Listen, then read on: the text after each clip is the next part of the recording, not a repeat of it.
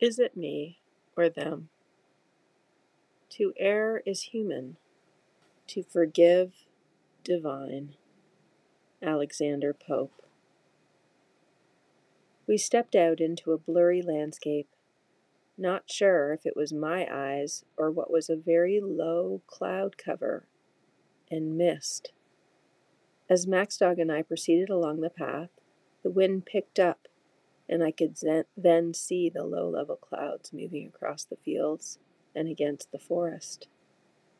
Sometimes we're not sure. Is it me or them? The new executive had two mandates: raise the level of leadership across the board and instill operational excellence. This mandate is far-reaching across all groups and requires a deep collaboration with leaders.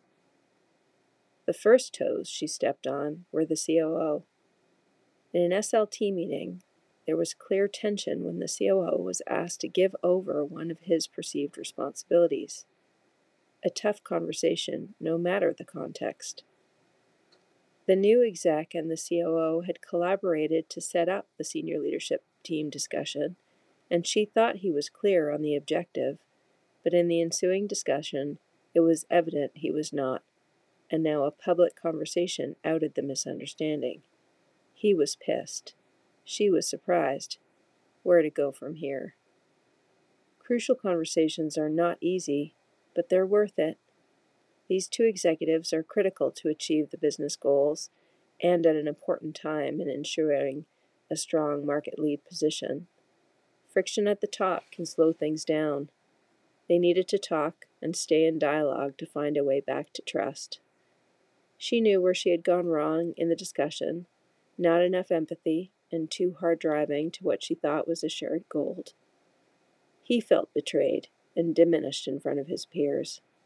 Is there a fault? There is dialogue and learning a new way. When we arrived at the pond, Maxdog's cowl went up, and we both slowed to a standstill to survey the potential threat.